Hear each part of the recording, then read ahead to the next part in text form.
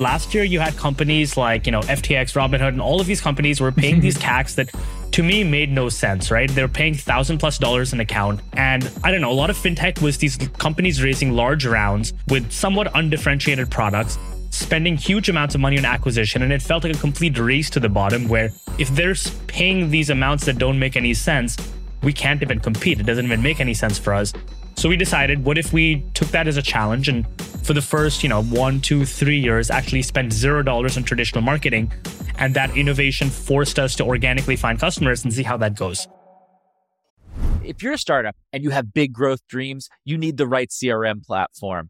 That's HubSpot. I want to tell you all about HubSpot for Startups. It's our program where you can get up to 90% off your HubSpot subscription. You need to increase leads. You need to boost revenue. You need to improve your customer's experience. HubSpot for Startups helps with all of that. Plus, you'll get 24/7 customer support and integrations from more than 1,500 of today's most popular apps. I almost forgot. There's a complete collection of amazing resources to help you learn and get better at your craft. HubSpot is trusted by some of the best startups in the world and is used by over 200,000 customers around the globe. To see if you're eligible to join the HubSpot for Startups program and take your growth to the next level, visit HubSpot.com/startups.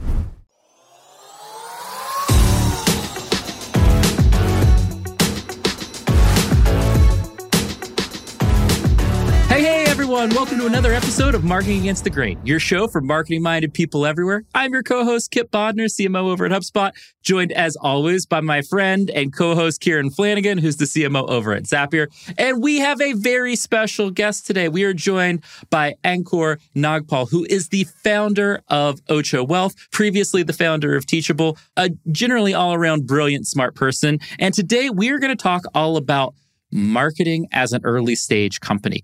What do you need to do when you're getting your business off the ground to really nail marketing, get distribution, and really get scale? So, Ankur, thank you so much for joining us on Marketing Against the Grain today. So happy to have you on the show. Thanks for having me. I'm excited to do this. All right. So I have to give the audience a little bit of background. So we have a mutual friend, Ankur, Sam Parr, who founder of The Hustle. Yeah. HubSpot bought The Hustles. And that's how I met Sam. And Sam is a connector. He likes to hold events and everything. And he held a dinner, I think like a year or so ago in New York, of a bunch of investory founder kinds of folks. And you were there and I'd never met you before.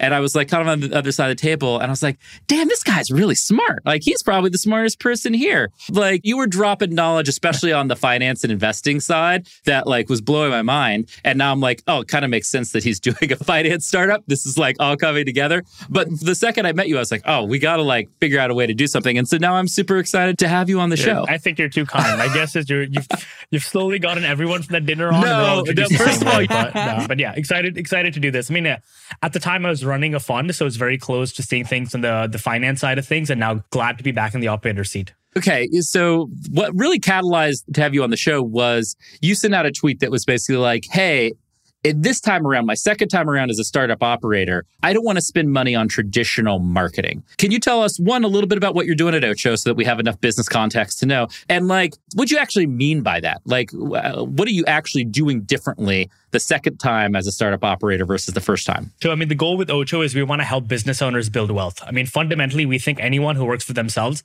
they're so busy working on their business, they're not thinking about their own personal finances. So we're doing that with education, which is teaching people how broken the tax system is and how they can use it to their advantage. And two, building financial products to help them actually do that. So our first product is a retirement account for anyone who works for themselves. But jumping into, why we decided to not spend any money on paid advertising is, I think it's largely a state of where the fintech market is, which in my opinion, it's just completely broken. Like it's gotten a little better now, but I mean, think about it. Last year you had companies like, FTX, Robinhood, and all of these companies were paying these CACs that to me made no sense, right? They're paying $1,000+ an account. And I don't know, a lot of fintech was these companies raising large rounds with somewhat undifferentiated products, spending huge amounts of money on acquisition. And it felt like a complete race to the bottom where if they're paying these amounts that don't make any sense, we can't even compete. It doesn't even make any sense for us. So we decided, what if we took that as a challenge and for the first, 1, 2, 3 years, actually spent $0 on traditional marketing.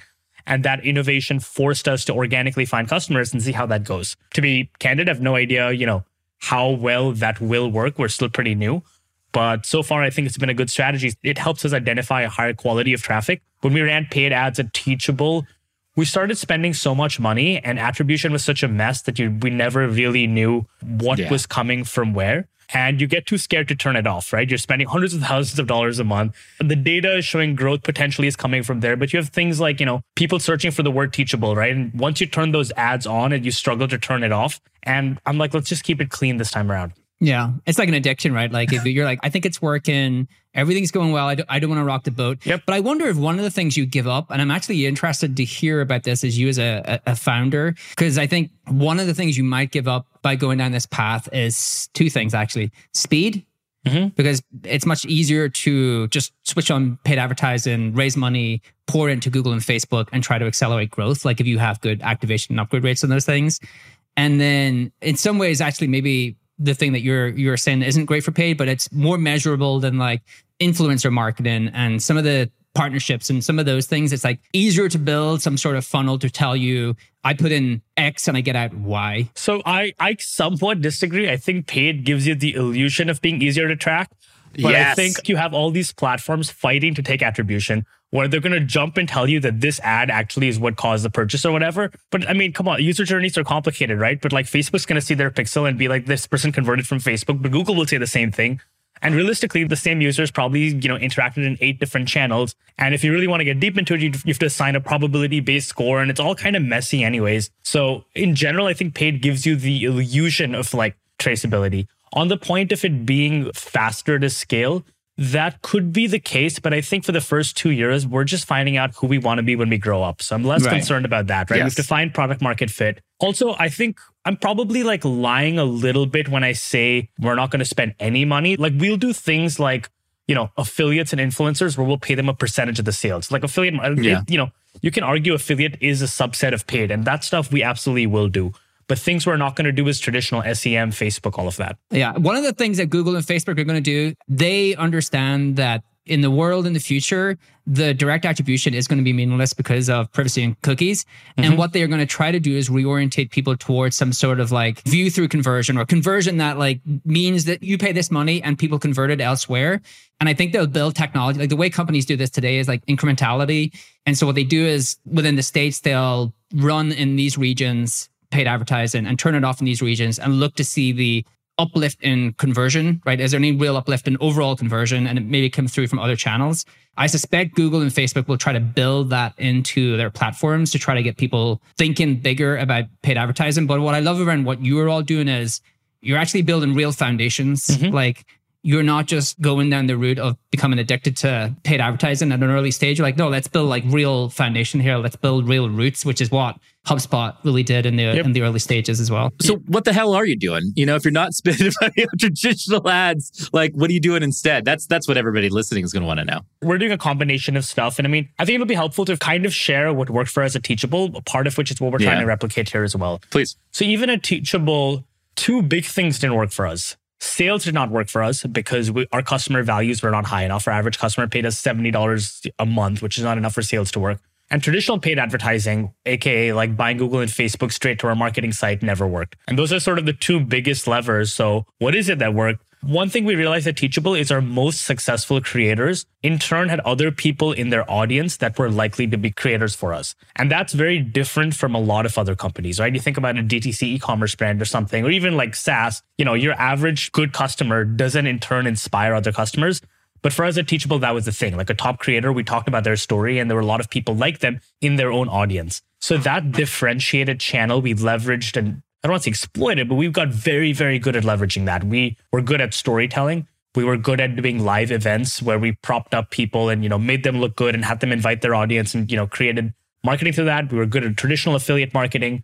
So that's one channel we're definitely doing where we're partnering with a ton of people that are influencers or creators in the personal finance space, helping them become successful customers and then telling their story. We're also, stealing the same playbook from last time where we're doing live online events where we'll host a conference, ideally have, 20 to 40 speakers. The event is entirely free, but at the end of the event, we'll have some kind of offer chained to our software if people actually end up buying. So that's one big class of activities we're going to be doing, and then spending other time on, content, social channels, and just trying lots of different things and sticking to what works. My follow-up to that is like, I imagine the online events worked really well at Teachable. Have you started doing them now in like a post-pandemic world at Ocho? Like I've seen the event fatigue of those virtual events be very substantial. Do you think that like that is still a viable playbook for businesses today? We've done one. We're doing another one soon. But again, at Teachable, we've been doing this since 2016. So the online events like far predated, anything COVID related or whatever. Yeah. So we're still doing them. And I think it'll be great sort of list building activity and, have a ton of speakers and feature them heavily and stuff. But again, it's just one channel in many as we sort of experiment. One of the things that you had in your thread that I thought was like really cool, you had allowed team members to build individual creator brands. And one of the things that's like really unique about fintech, I use it as an example of all sectors at some point go pop culture. Yep. Like if you told me 10 years ago, the best place to get content and entertainment online is like finance, we were like, no, it's not. That's totally boring, right? And today, like it's the merge of pop culture and finance, partly because like there's a lot of influence within that space. But actually like one of the challenges for a founder to allow their employees or people to actually build their own brand is now the brand doesn't have the influence, the person has the influence. It's kind of like you watch UFC. UFC has all the equity, the fighters don't have the equity. And that's kind of like what founders want. You want to flip that. So why do you want to flip that? It's a little bit, even if you look at the NBA versus the NFL, and NBA, the individual stars have greater brand equity. In the NFL, it's more the franchises. But look, I fundamentally don't believe people want to follow brands. Like, yes, sometimes they do, and sometimes brands get away with it. Well, that's a spicy take. I like this. That is a spicy take. I don't want to see like Burger King or Wendy's tweeting back at me. I don't really care.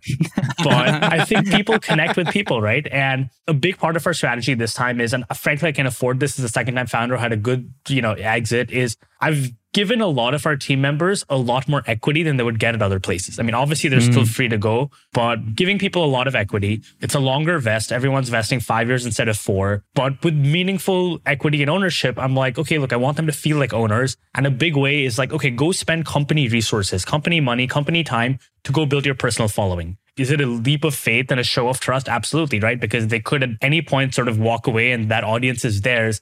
But my bet is they will build a bigger audience because people want to connect with people. And that in turn will sort of inspire like loyalty in the sense of, a true founding team building this together. But yeah, you're right. It is a bet and it is slightly unconventional from what other people do. To be determined how it works out. But right now, yes, we're doing a little bit of stuff on like company brand building, but I've empowered everyone to also build their individual brand with company resources behind them. I'm curious to get your thought actually, Kip. So as people who work within brands, what's your reaction to that? Look, I think especially at early stage businesses, the people matter just as much or more than the company brand. And I think in a post-AI world, humans and personality matter much more, right? I think those are the two things. I thought you were going to say humans don't matter in a post-AI world. Well, personality, perspective, all of those things, I think fundamentally deeply, I always try to play like audience skeptic. I think your bet, Ankur, is that like, because I give them more equity, they're going to have incentives to monetize Ocho on their personal channels. Like they're going to want to promote, they're going to want to do that. That's the big bet, is that I actually don't think the risk is them leaving after they built this audience. I think the risk is them not monetizing it while they're there. Fair. Yep, fair. And that's totally not a risk, but it's totally something that could happen. And at the end of the day, everything we're doing right now, I think is a great strategy for a business of our size, which is like, under 10 people. It's a completely different ballgame, 100 people plus and so forth. But for now, yeah, absolutely. It also is like, it definitely also represents a change of mind from like the first time operating. And like one example is the first time I was operating, I found I was like very sensitive to early employees spending time on anything that was not their company. So like if an early employee had a side project or a side hustle or something, my immediate reaction is like, like maybe, their time is better spent focusing on the job they're doing. But then what I found is the people that had the side hustles were frankly people that were just smarter and more motivated. Yes. That's how they chose to spend their free time. And so a lot of times, like the people that the time they're spending on their side hustle, that is the time other people may be, I don't know, watching TV or doing other shit. It didn't actually come at the opportunity cost of like time spent, working on whatever their core job was. And they tended to be our best employees. And, I realized then like none of this stuff matters. And this sort of in a vein like that is just encouraging people to build their personal audience. I mean, you and I agree with this, which is like the early days of HubSpot, people were hired because they had shown the ability to build influence. And the best people that I've hired had their own side projects and actually in some cases had their own businesses. But why would you want people like that? Well, they are entrepreneurial in spirit. Even if some people who are entrepreneurial in spirit operate best within companies because they want certain guardrails, they want certain securities, but they actually have that fire and you can see it come out in all of these different side projects. And I wonder, like, because you've thought about the way that you kind of approach that in your first company is maybe different how you're approaching it today. Do you hire differently? Because now you are looking at like, oh, does this person build audience or influence anywhere else? For marketing roles specifically, I do look for, can this person build an audience? Have they built an audience? It doesn't have to be on their own channels. For instance, we hired someone for SEO and he's established taking multiple properties from zero to a massive audience, even though his personal socials are pretty terrible, right? So it's like, those are SEO people. They like to live under rocks. Yeah. Sorry, SEO people. Okay. All right. Darren, make sure you keep that in. And at Kit Bodner on Twitter, SEO people will up. Yeah. Their violent community on the Twitters. I'm an SEO person. I love you guys. Don't get mad at me. Yeah. But the other thing that we've done universally in terms of how we're hiring this time is like spending a lot of time indexing on people that really want to work at a startup. I think at Teachable, we hired a lot of people that at some point startups went from being this like niche counterculture thing to like the thing everyone wants to do. And as a result, a lot more people worked at startups and frankly cared about working at startups. But this time I'm like, okay, who are the people that actually absolutely want all the chaos? When the going gets hard, they appreciate being at a startup enough that like, and that's something we've indexed on very, very heavily this time around that we did not the first time. One of the other things I've noticed though is like, we've talked a lot about like your team, the other 9 people, but like you're spending a lot of time creating yourself. Building audience yourself. You got a nice little studio set up. You've been doing bookshelf. You got the classic bookshelf. You're missing the plan, a couple other things there, but lighting's on point. Like, why are you doing that? And how much time as a startup CEO who is incredibly busy are you spending on creating and building influence and audience? Yeah, that's something that, again, go back and forth on. And bigger picture, I think of me spending time building an audience as still an experiment from the company's perspective. Well, actually, it depends on channel. If you look at something like Twitter, for better or worse, I just spent enough time on Twitter. I may as well be creating content. I'm already wasting my life there, so I may as well. I may as well do that. And I mean that channel did work. I mean, I think roughly 3/4 of our early customers like were sourced from Twitter, so that actually works. In terms of the other content, like especially short form video and stuff, it's frankly an experiment. And I go through phases where I'm like, we're going to do it, and then not do it, and it may be dead in 6 months. It's hard for me to like definitely say we're doing this. It's just one of many channels I'm testing and kind of playing around with. I feel like Twitter's strapline to get people to create video for Twitter should be, F it, I'm already creating content in this hellscape, so I might as well create video as well. Yeah, exactly. But I would say right now, in terms of like content creation, I mean, it's not ideally trying to find a setup that is kind of like how you guys have it, where, it's an interview and then that can be repurposed in a lot of different ways and stuff. But really, I mean, the repurposing is sort of the buzzword, and we're trying to do that as much as possible. It's hard, and you have to find the right vendors and automation to like get that content workflow down. But for everybody watching, I think if you have a long form kind of meaty format of content, whether it be email newsletter, YouTube show, what have you, then you really can turn that to tweets, turn that to everything else. And that seems like the approach you all are taking. And the thing that's sort of helping now is about 2 years ago, I got fascinated with sort of the tax code. How does one get started to get fascinated with the tax code? Very, very easily. You sell your company, you hire expensive lawyers and consultants, and they tell you certain things, and it blows your mind that like that's how our tax code is. Like there's all these things that like exist that like there's just so many loopholes, and it's wild. Can you share the most shocking one in that journey, just so that we're all like can get a good laugh at that's actually a real thing? I could share one that's actually very relevant to people at big tech companies, where there's a thing you can do where if you work in a big tech company where you can actually use real estate to offset like high W-2 income. So there's a few couples, actually, I'm not going to name them by names, where let's say one person has a FANG job that makes, $700,000-$800,000 a year. The other person's a real estate professional. They buy buildings. And when you buy a building, you can depreciate about 20 to 30% of the purchase price upfront. And as a couple, you can do it against your W-2 income. So as a result, you can never pay any taxes. Oh, wow. That's one of the more extreme. Yeah. What am I doing with my life here? Oh, you're going to see in Kip's background is a Kip-shaped hole in the wall as he runs to his like tax advisor to get this. Yeah, it's crazy. Or there's this entire like cottage industry of art dealers where they sell you art just for the idea of like buying art at low prices for the purpose of having it appreciate, only to donate it to a museum, because that donation gives you a much bigger tax write-off. So people are buying what the fuck? Yeah, people are I'm in buying on this this play, art. Kieran. Yeah. You know I'm in on this play. Yeah. Oh, why don't I? I'm in Ireland. Like Ireland, you wake up, you breathe, and you give a government all your money. So I can't do any of it. Yeah. Yeah, it's crazy.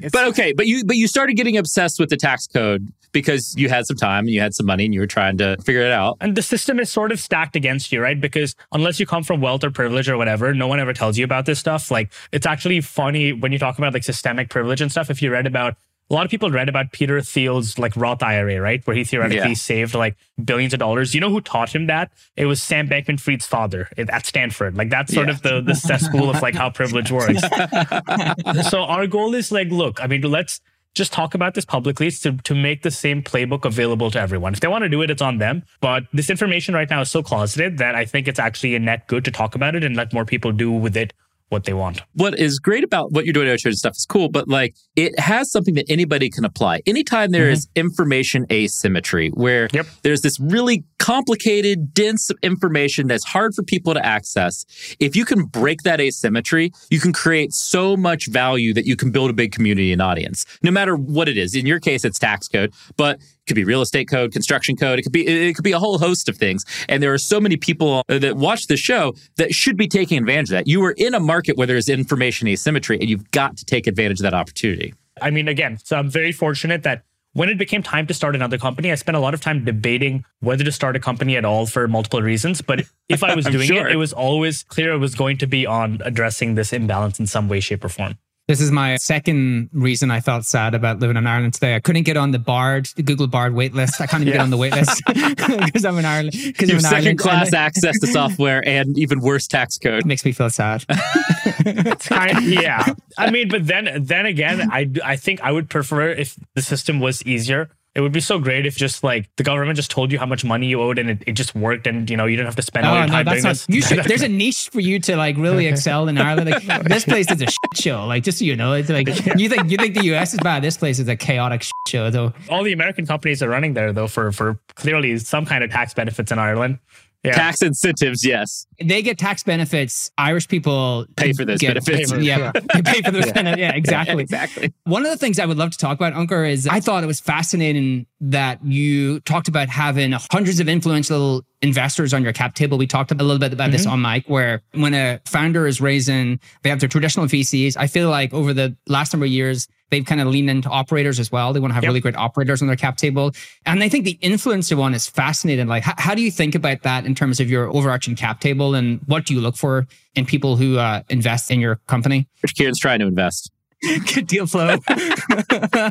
You're absolutely, we definitely took a very unconventional route where the first money came from my own fund. And after that, so it really wasn't about the money anymore. And I just wanted to have a group of dope people vested in our success. People to whom, if there's a product launch announcement, I can send out an email and have this army of people amplify it. So what we decided is to do what we called a friends and operator and creator round, and took money with a caveat that no one could invest more than $10,000. The minimum investment was $1,000 because we used AngelList and that was the required minimum. If the minimum was lower, I'd be fine with that as well. So people could invest between $1,000 and $10,000. And we had over 200 people do this, a ton of whom were either creators or successful operators. And in a few cases, just like friends. And as a result, we now have this like army of people if we want to announce anything or we want to have people like amplify a product launch or really, need help in any specific issue, we have all these people willing to help out. So again, it was great for me. And it's a strategy that I think can work for a lot of people where they don't necessarily want or need the VC sort of influence, which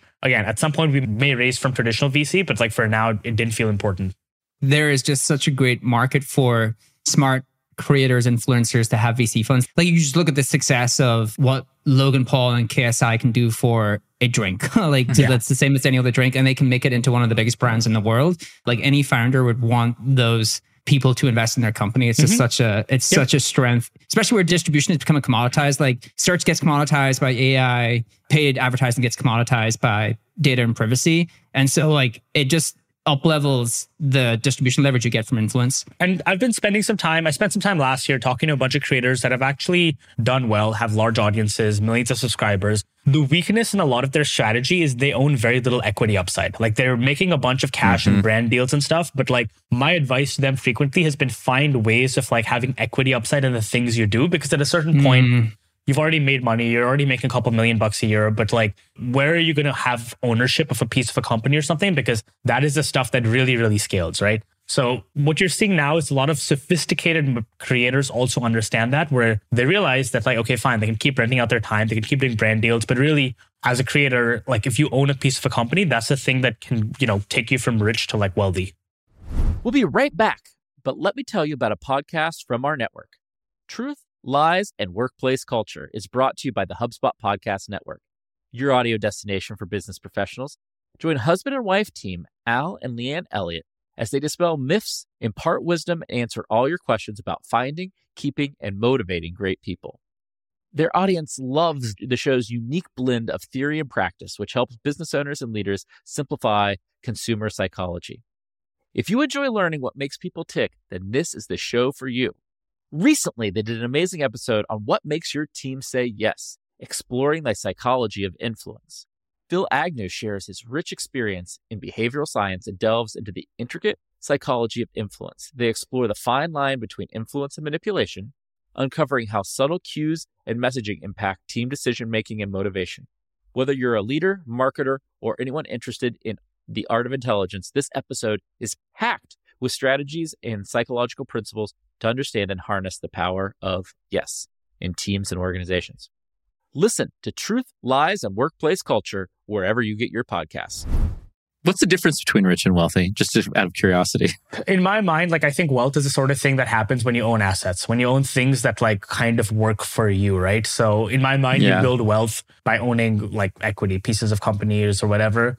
You can be rich and like, busting your ass, like, as an executive or whatever. But like when you're actually trading time for money, at least that's the way I think it's a great definition. Yeah. I think that's a great way to look at it. One of the other things I thought we could riff on, Kip, because one of the things we stood up as part of the Hustle deal was a creator program like this podcast, other podcasts. HubSpot has an incredibly successful podcast network because of that. And like you had in your thread that you want to deeply embed creator partnerships as part of your marketing plan, give them equity, things like that. Like, have you started doing that? Maybe how do you think about that? What are the early signals there in terms of that being a good path to growth for you? So, I mean, again, we are doing a bunch of creator partnerships by default. One, all these creators are investing in this round. Two, at other points, we're also making it very clear that just because they're investing in our round, we don't expect free promotion, right? We're still going to sort of, figure out terms with them.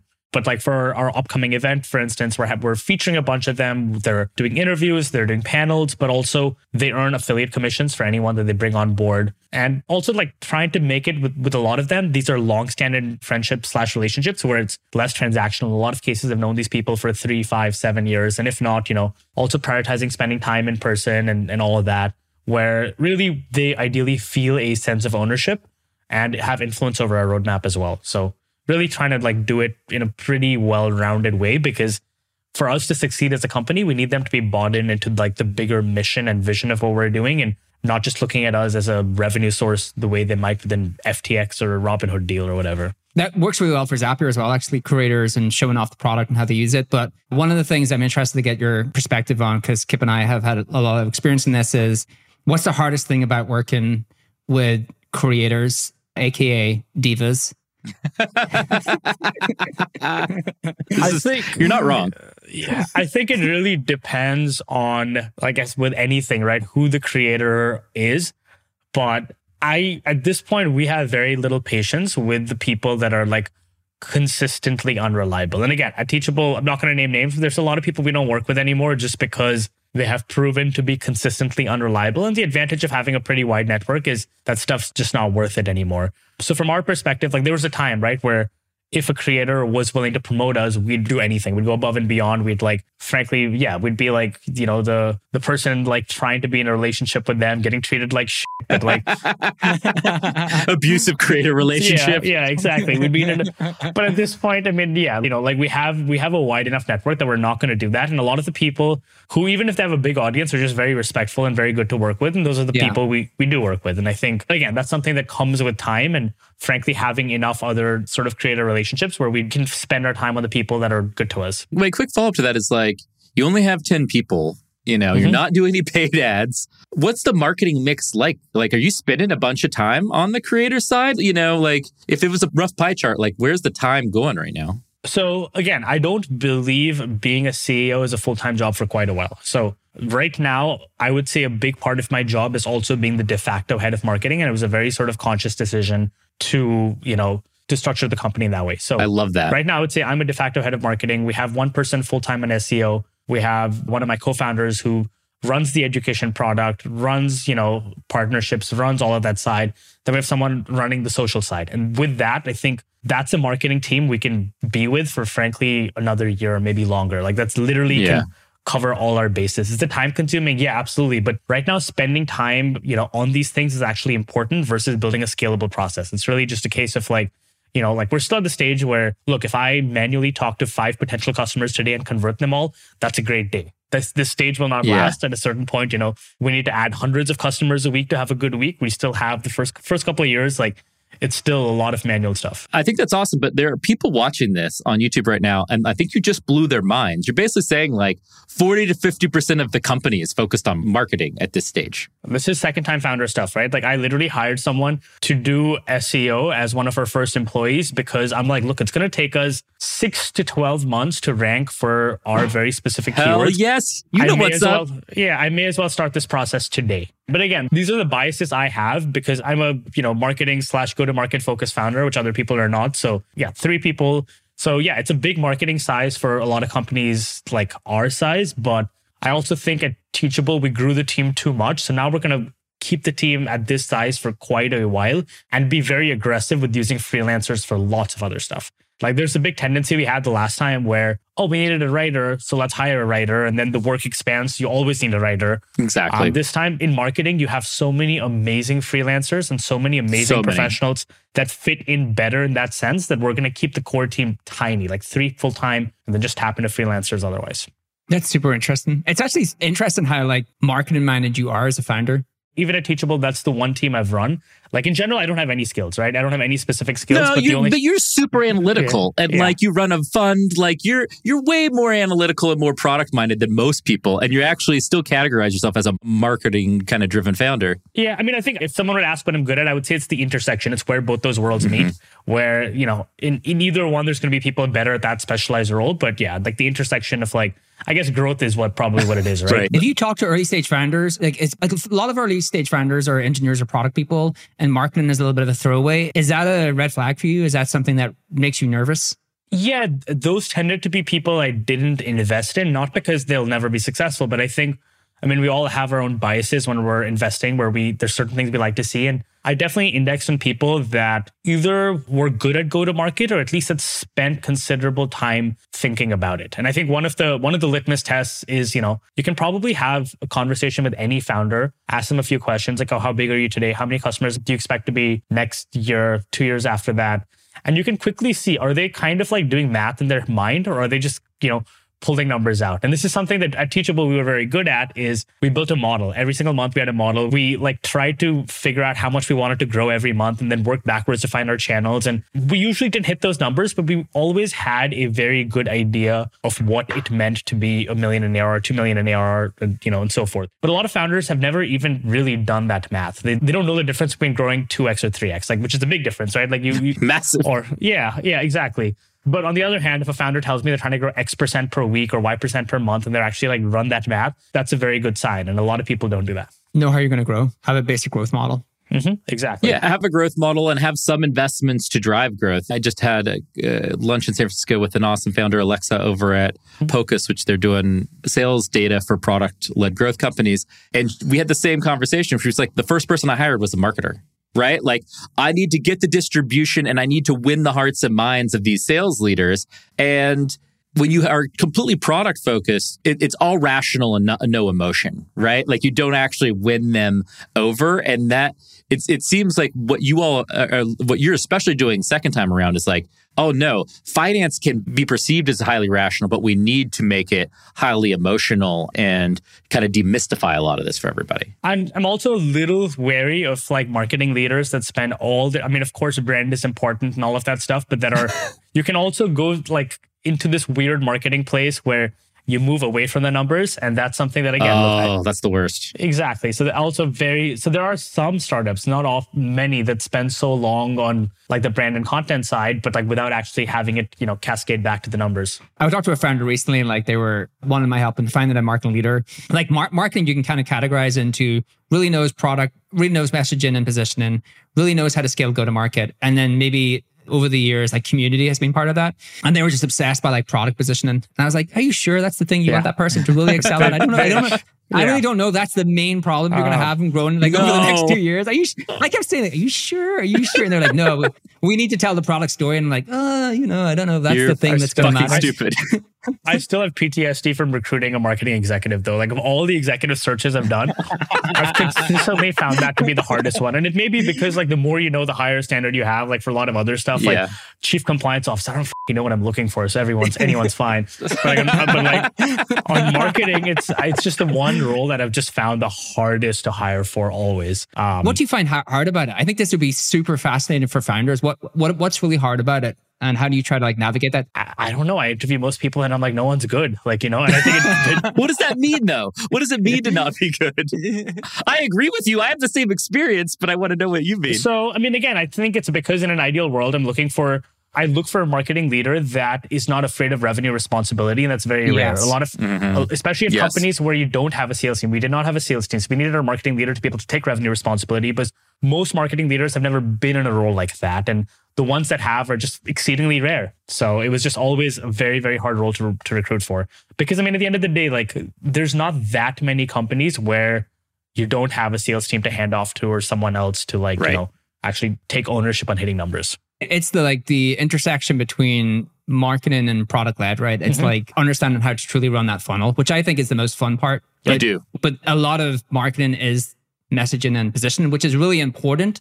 But I think that you need to kind of couple that with understanding go-to-market. Yeah, it's important, right? But in a hierarchy of needs, I'd always rather have, like, again, you probably want, between the leader and the second in command, you want someone who's like very sort of analytical and numbers focused, and the other person being brand and content and messaging and positioning. And I would always have the numbers person be above the person kind of on the messaging and positioning and so forth in terms of like setting the right culture for the team. Because the other way around, I think it's, but again, a lot of these are just my biases as a leader. We all carry our stuff around with us. Yeah, you're talking to two people who have that same bias. So you're just really preaching to the choir. You built a company in the pre-AI world. Yep. And we are entering like I don't know, we call it post-AI world, but like an AI, where AI exists world. Do you think about that? And then do you think your company needs to be magnitudes much smaller? Or like, how does it affect you in terms of just how you're building your company? Or do you think about it at all? I don't spend a ton of time thinking about it. I think anyone who says they spend no time thinking about it right now is probably lying. Totally but lying. I don't spend a ton of time thinking about it. And here's why. In general, we've kept our company pretty small because I think the smaller you are, the more you can change direction. And I think that's sort of the important thing here, is being nimble enough to be able to change direction. In terms of how we're leveraging it in our, but again, you kind of find use cases already. Like we were building an advisor feature that allows someone to sort of, ask a financial advisor questions on, what to invest in or how to contribute or whatever. And there's a good chance now that the advisor will have first drafts generated by AI. Was this a big part of our pitch? No. But I think, with any technological change, you can likely find ways of leveraging it. I'm more wary about companies that kind of find the newest technological thing, drop everything and pivot hard in that direction. I think that's a mistake I've seen. Not even a mistake. Sometimes it's a move of desperation where a lot of companies that are struggling think about it as sort of their get out of jail card of okay, maybe if I launch a cryptocurrency, or if I, pivot to AI, it may save us. But yeah, right now we're looking at it, but it's not dramatically changing our strategy, but we're ensuring we're a size where we can quickly sort of pivot. Yeah. I spent an embarrassing amount of time last night trying to get OpenAI to give me really bad financial advice. And so I asked it for the worst performing funds over 2023. And then I said, oh, you recommended me these funds, so I invested in them. And it said, I did not recommend these funds. And then and then I went back and said, oh, I've just invested in that fund and lost $1,000. Why did you tell me to invest in that? And I was like, I did not tell you to invest in that. And I was like, should I play roulette? And there's no, don't play roulette. And I was like, give me the odds between black and white. And they give me the odds. That's hilarious. You need to live a little, man. You need to live a little. Come on, dude. Come on. This is what you do for fun these days. Get out of the house, man. Take the dogs for a walk. But when it comes to money, though, I think AI catching on with financial advice, like in a big way, will take a while. I think for a long time, it will be AI helping the humans give financial advice. Because I personally don't care to get advice from a human, but I found out that I am like very abnormal in this way. Most people, when it comes to their money, they want to see the face of the person that's kind of like signing off on all of this. So we think the approach is going to be have an actual advisor, but the actual advisor's first drafts can be prepared by something, but they're still signing off on it. And I think that will be the reality for a while, just because when it comes to money, people, they want to know who's in charge of this. Makes total sense. All right. We are running out of time. We covered a ton of ground. Not doing advertising in your startup, the marketing bias in startups, like all kinds of good ground. Ankur, thank you so much for joining us. We really, really appreciate the time today. And we'll see everybody very soon on the next episode of Marketing Against the Grain.